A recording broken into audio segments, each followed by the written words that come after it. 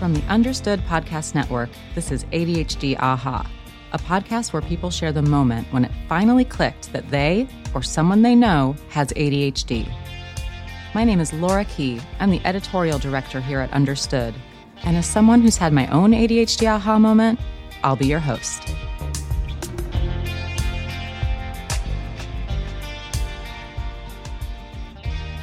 I'm here today with Dr. Roberto Olivardia. Dr. Olivardia is a clinical psychologist who's based in Massachusetts. He's also an Understood expert and the host of Season 2 of the Understood Explains podcast, which is all about ADHD diagnosis in adults. If his voice sounds familiar to you, that's because he was a guest on a recent episode of our show, and we're so thrilled to have him here with us today to talk about ADHD and eating disorders. Welcome. Thank you for having me again. My pleasure. It was so much fun to talk with you about your personal story. We're going to talk about something that will be probably difficult for some listeners to hear, but is also important to share information about. Before we talk about ADHD and eating disorders, I want to get started by asking if someone is struggling with an eating disorder or someone they know is struggling with an eating disorder, where do you recommend they turn to? What should they do? So definitely to seek professional help, because eating disorders are obviously, it's a psychiatric and psychological illness, but it's also a medical condition in that it affects your body in a lot of physical ways and a lot of mental ways. And it's the type of condition that can be very, very difficult for somebody to navigate without professional help. And the sad statistics are that only about 10% of women who have eating disorders get help for them and get treatment for them. And for men, it's even far less. So it is vastly undertreated. So I recommend it could be starting to talk to your primary care physician for a referral. The National Eating Disorder Association is a phenomenal organization, and they have treatment providers on their database, referrals that can be helpful, and just local experts in your community who specialize in eating disorders, because it is a condition that you need to be working with someone who has experience and expertise in working with eating disorders. Thank you so much. And we'll talk about treatment a little bit more as we go on, but I felt that was important just to start with that. Don't cope alone. Get the support that you need.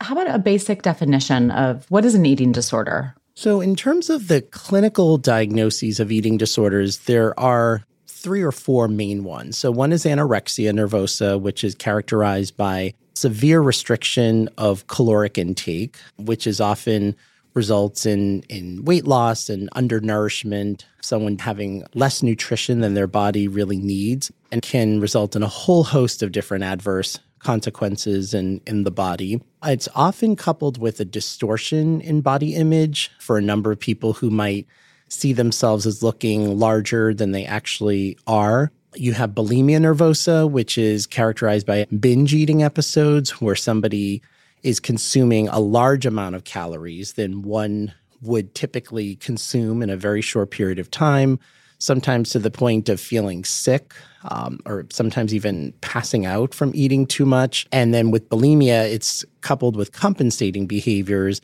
like self-induced vomiting, laxative use, fasting, overexercise in an attempt to neutralize those calories, although it doesn't actually do that. And we could talk about that. And then binge eating disorder, which is the binge episodes, but without those compensating behaviors. And then there are other eating disorder conditions. One is avoidant restrictive food intake disorder, or ARFID, which refers to, it could be similar characteristics or symptoms of anorexia, but perhaps not have any body image component. So eating disorders don't always have to have a body image component of people having a distortion or having dissatisfaction with their weight. It could be a dysregulation of food and food intake. So those are under the DSM of what you would see with disorders. But then there's what we would call just disordered eating. And that could come in a whole host of different fashions of dysregulated eating, poor relationship with food, people who might eat healthily per se, but their self-talk around their eating could be very negative and very damaging. So somebody who, let's say, is not particularly underweight or overweight, but every time they eat a cookie, they call themselves a pig. That's not good for the psyche. So although medically there might not be an issue, but psychologically there's an issue in terms of how they're relating to food or their bodies in a lot of ways. So we see that sort of whole host. So I think it's really important too, because one of the reasons actually that people are not often likely to get treatment is they think, oh, an eating disorder is somebody who has to be 80 pounds or somebody who has to be 500 pounds or somebody who has to be vomiting after they eat. It can come in a whole host of different flavors. At the end of the day, if you're somebody that has this very dysregulated negative relationship with food, with eating, with body image, all of that can fit under the umbrella that warrants treatment.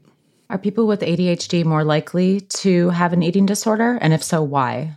I always start off by, it's so important to understand how ADHD affects every life domain. So when we think about the core of ADHD in terms of executive functioning issues, of impulsivity, that the things actually that we do every day are kind of the things that are most likely to be impacted by ADHD.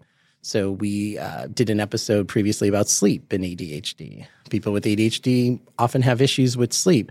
Eating is another one. There is a higher prevalence now, particularly for binge eating disorder and bulimia nervosa and ARFID, that category of this sort of dysregulated relationship. Less so with anorexia. We don't see a strong correlation of anorexia and ADHD. We often will find that the comorbidity of anorexia is more likely in people with OCD, with obsessive compulsive disorder. Having said that, I have worked with patients with ADHD and anorexia, but primarily it would be more what we call the more impulsive eating disorders like bulimia, binge eating disorder, or this ARFID category that might rely on people with ADHD who are either drawn to or defensive to certain tastes and textures. So why is it that people with ADHD? Well, studies show that we know with the ADHD brain that there's a dopamine deficit, basically, and dopamine being the neurochemical that's implicated in reward. And food can be a very stimulating, highly rewarding mechanism to an ADHD brain. And mind you, when people binge eat, when people impulsively eat, they're not doing it with kale and carrots. Most of the time, the foods that people with ADHD are drawn, and people with eating disorders in general are drawn to, are high sugar, high simple carb type foods. That is particularly rewarding for an ADHD brain.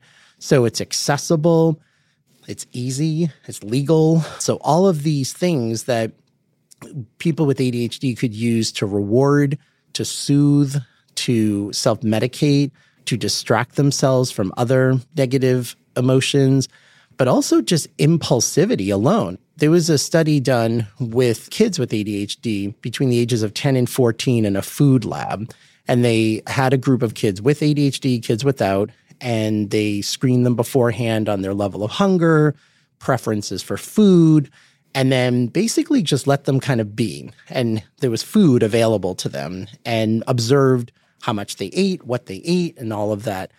And afterwards, the study showed that even after controlling for a bunch of variables, kids with ADHD ate more than the kids without ADHD. But what was interesting is that eating had nothing to do with their level of hunger. So the pre-level of hunger had nothing to do with the volume of how much the kids with ADHD ate.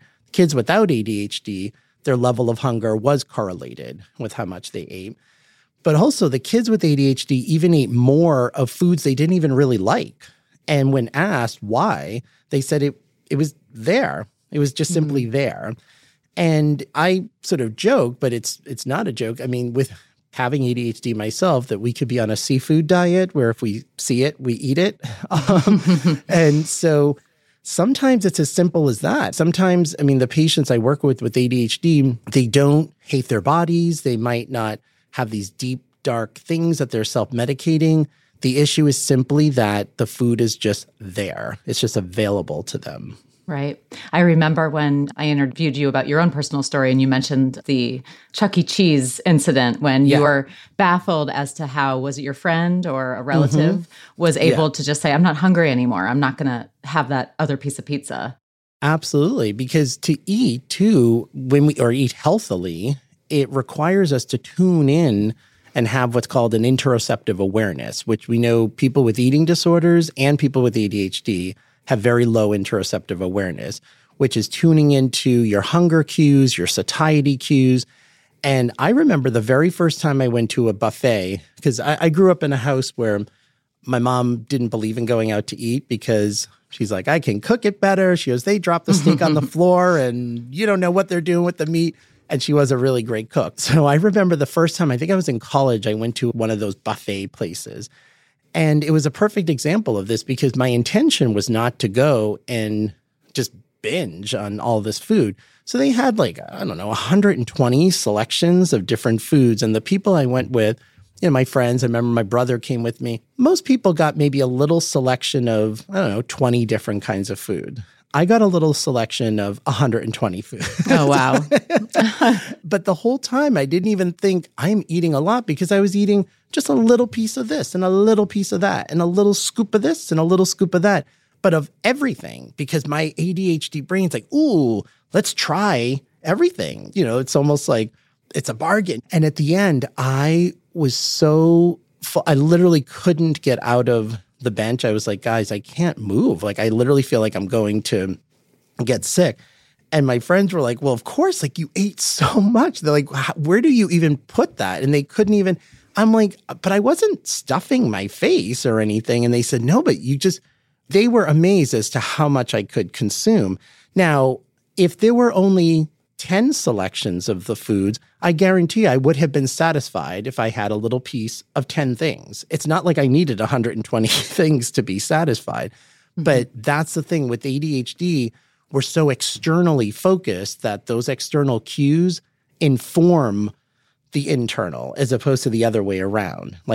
I am satisfied, so therefore, externally, I'm now going to stop eating. We have to train ourselves, in a sense, to do that.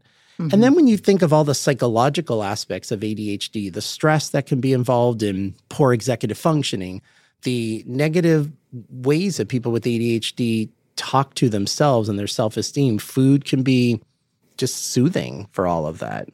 So binge eating disorder, or BED, which is different than bulimia, which is something I only recently learned, that is correct me if I'm wrong, the only type of eating disorder that may have a genetic link to ADHD? Yeah, well, bulimia actually, because bulimia includes binge eating episodes, typically, although some people with bulimia that I've worked with just purge, they don't binge, but because it has binge eating episodes, we know that there's that sort of overlap. And it's interesting because in the 80s, I remember reading literature when I started because I specialize in working with boys and men with eating disorders and have been doing that for 30 years, researching and writing and treating boys and men. And I remember in the mid-90s, they would refer to, there was this term called a multi-impulsive bulimic. And a multi-impulsive bulimic was an individual who had bulimia, but also had a lot of other impulsive issues, substance abuse, shoplifting, kleptomania, which I guess would be the same as shoplifting, promiscuity, all of these things that I remember as I learned more and more about ADHD saying that's describing someone basically with ADHD. So the interesting thing, though, about binge eating disorder is that the only right now FDA-approved medication for a binge eating disorder is Vyvanse, which is an ADHD stimulant medication. I didn't know that. I remember years ago doing talks for both ADHD communities and eating disorder communities about the comorbidity. And usually I would have started the talks out by saying, to an eating disorder group of clinicians, how many of you treat individuals with ADHD? And maybe some hands would raise. And then I'd give the talk, describe ADHD, and then ask the same question, and almost everyone would raise their hand and say, oh my gosh, this is exactly. So the fact that Vyvanse is the medication for binge eating, clearly there's a linkage there. It's interesting. My perception of eating disorders, especially even through pop culture, even when there's a little bit of armchair psychology in television or movies, you often hear people say eating disorders are about control, right? And it can seem counterintuitive because you seem like you're out of control. Can you talk more about that and maybe how that's related to ADHD as well? So actually with anorexia, with bulimia, with binge eating disorder, a lot of times those behaviors can be fueled by dieting and dieting culture, which is very harmful in our culture. we really should never promote the idea that of a quote unquote diet. And by a diet, meaning I'm not going to eat this thing because I want to lose weight, and then I lose the weight, and then I can eat this thing, as opposed to, no, all foods should be on the table, but in moderation and regulation. So for a lot of people actually with, let's say, binge eating disorder, one of the biggest triggers sometimes could be somebody who has been dieting and trying to restrict their calories, and then your body just gets hungry and it just is, we're done with this. And it tries to be quote unquote in control, and then it becomes very out of control. Other times it could be somebody who is like, well, I can't, especially people with ADHD, I can't control the fact that I have trouble with time management. I can't control the fact that I blurt things out in class, but I can control what goes in or what doesn't go in my body. I can control what I do with my body after I have a binge. Even if I can't control my food intake, and in the case of bulimia, I could throw it up, I could use laxatives, I could do all this, and it will neutralize as if the event never happened, which, first of all, isn't accurate. But the mechanism is there around this sort of sense of control. And it is a very out of control thing. And it, for people who struggle with eating disorders, it's a very tormenting process. It's a very, very difficult thing to treat. Its recovery is 100% possible, but it's not easy because you really are kind of reorienting your relationship with food and trying to come up with other tools to deal with whatever might have triggered it in the first place.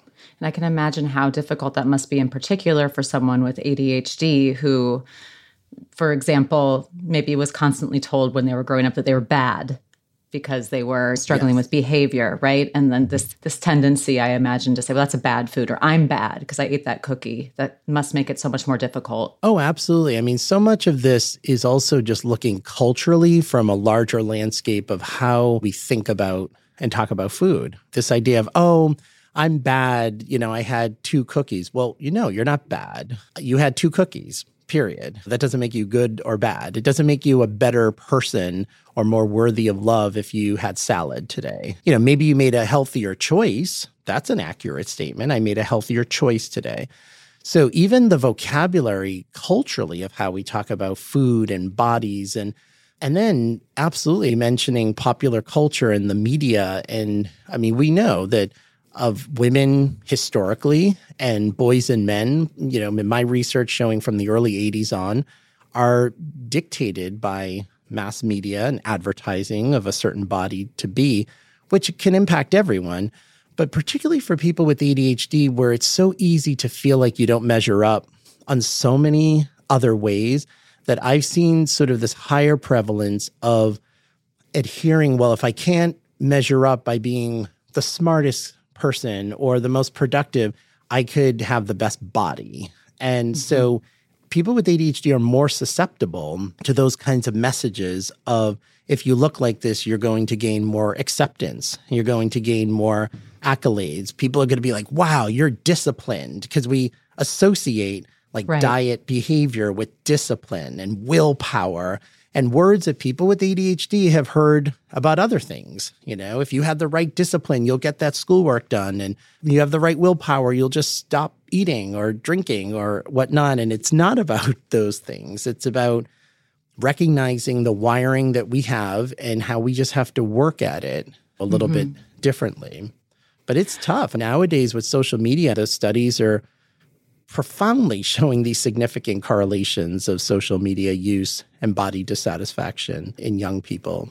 In your experience, when patients come to you, say, because of an eating disorder, do they usually discover that they have ADHD after they've discovered that they have an eating disorder? What has been that trajectory? Or is it the other way around usually with you? Or are they aware of both? What's that like?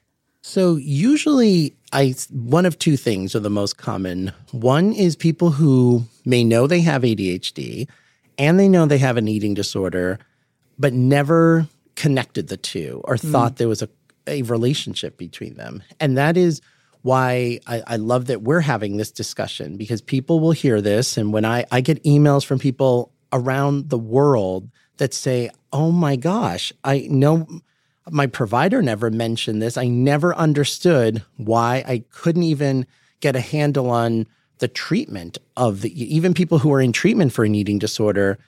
But if the ADHD piece is missed, or if it's not understood through that lens, it's not going to gel in the same way. Or the second scenario is, and this is particularly true for adults who I see for an eating disorder, and then it turns out that they have ADHD, and they're like, oh my gosh, this makes sense. And this is a common scenario where I'll do consultations or meet with someone who, let's say, has an eating disorder, but then has a history of alcoholism and a history of gambling addiction and a history of sexual addiction. And it's just like the eating and the binge eating is almost just the next step, the next addiction in a sense. And when we understand it through that lens, people often feel just validated, because for them, before that, they're like, I literally am so weak-willed that I have this problem and that addiction and that. And when they realize, oh, wait, this is all coming from the same place, if we sort of the root of this kind of ADHD wiring, and therefore the benefit of once we identify it, now we can treat it. And this is where with ADHD and eating disorders in particular, like stimulant medication, which has been very contraindicated in the eating disorder community for years, because you'll sometimes see individuals who abuse it because it can have an appetite suppression effect.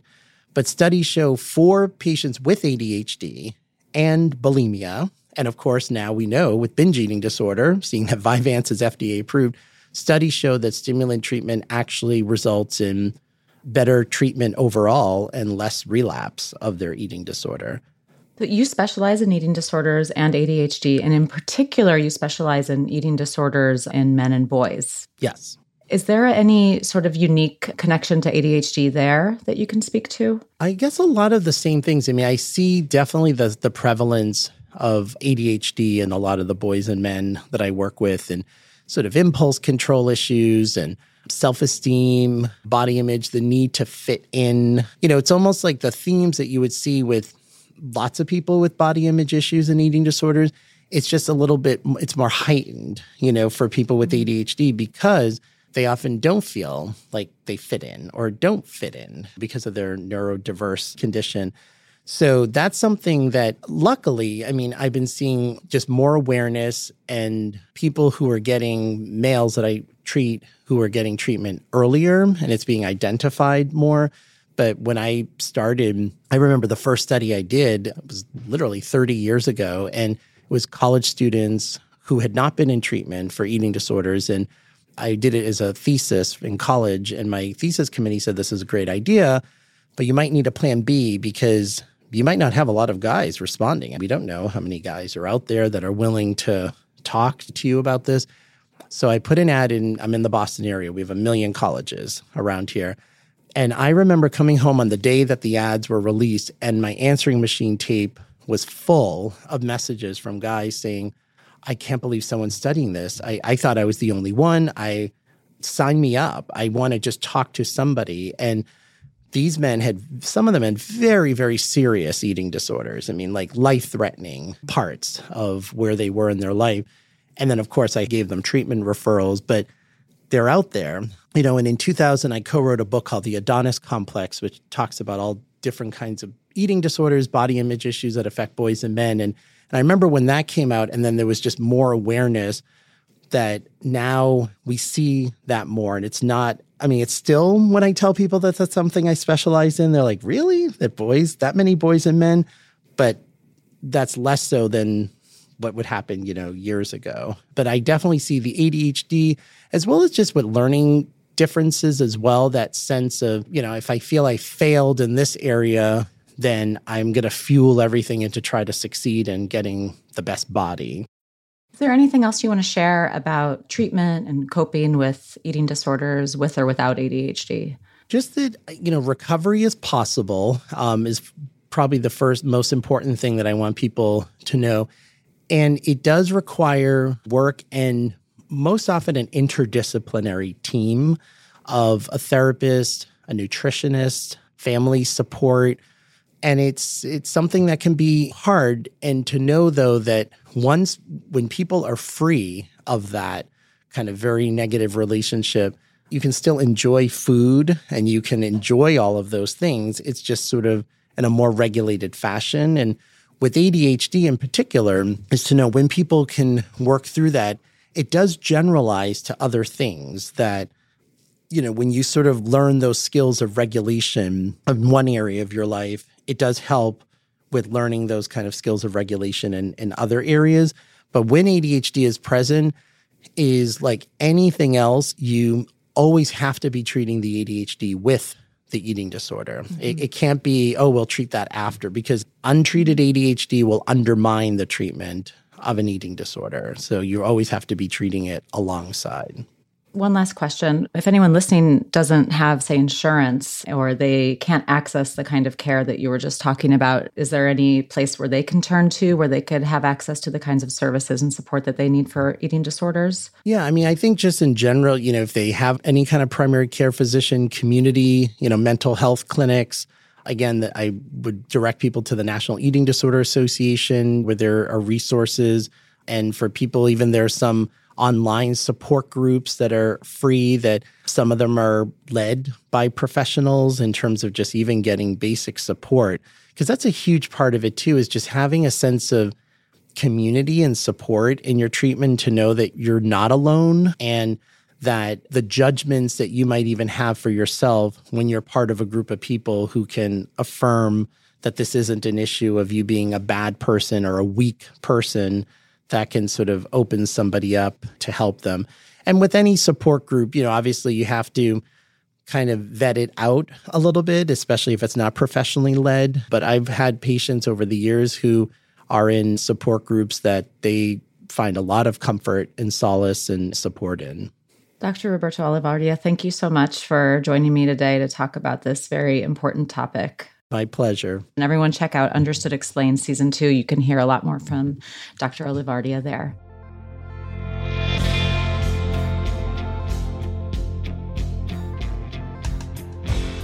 You've been listening to ADHD AHA from the Understood Podcast Network. If you want to share your own AHA moment, email us at adhdaha@understood.org. I'd love to hear from you. If you want to learn more about the topics we covered today, check out the show notes for this episode. We include more resources, as well as links to anything we mentioned in the episode. Understood is a nonprofit organization dedicated to helping people who learn and think differently discover their potential and thrive. We have no affiliation with pharmaceutical companies. Learn more at understood.org/mission. ADHD AHA is produced by Jessamine Molly. Say hi, Jessamine. Hi, everyone. Brianna Berry is our production director. Our theme music was written by Justin D. Wright, who also mixes the show. For the Understood Podcast Network, Scott Koshira is our creative director, Seth Melnick is our executive producer, and I'm your host, Laura Key. Thanks so much for listening.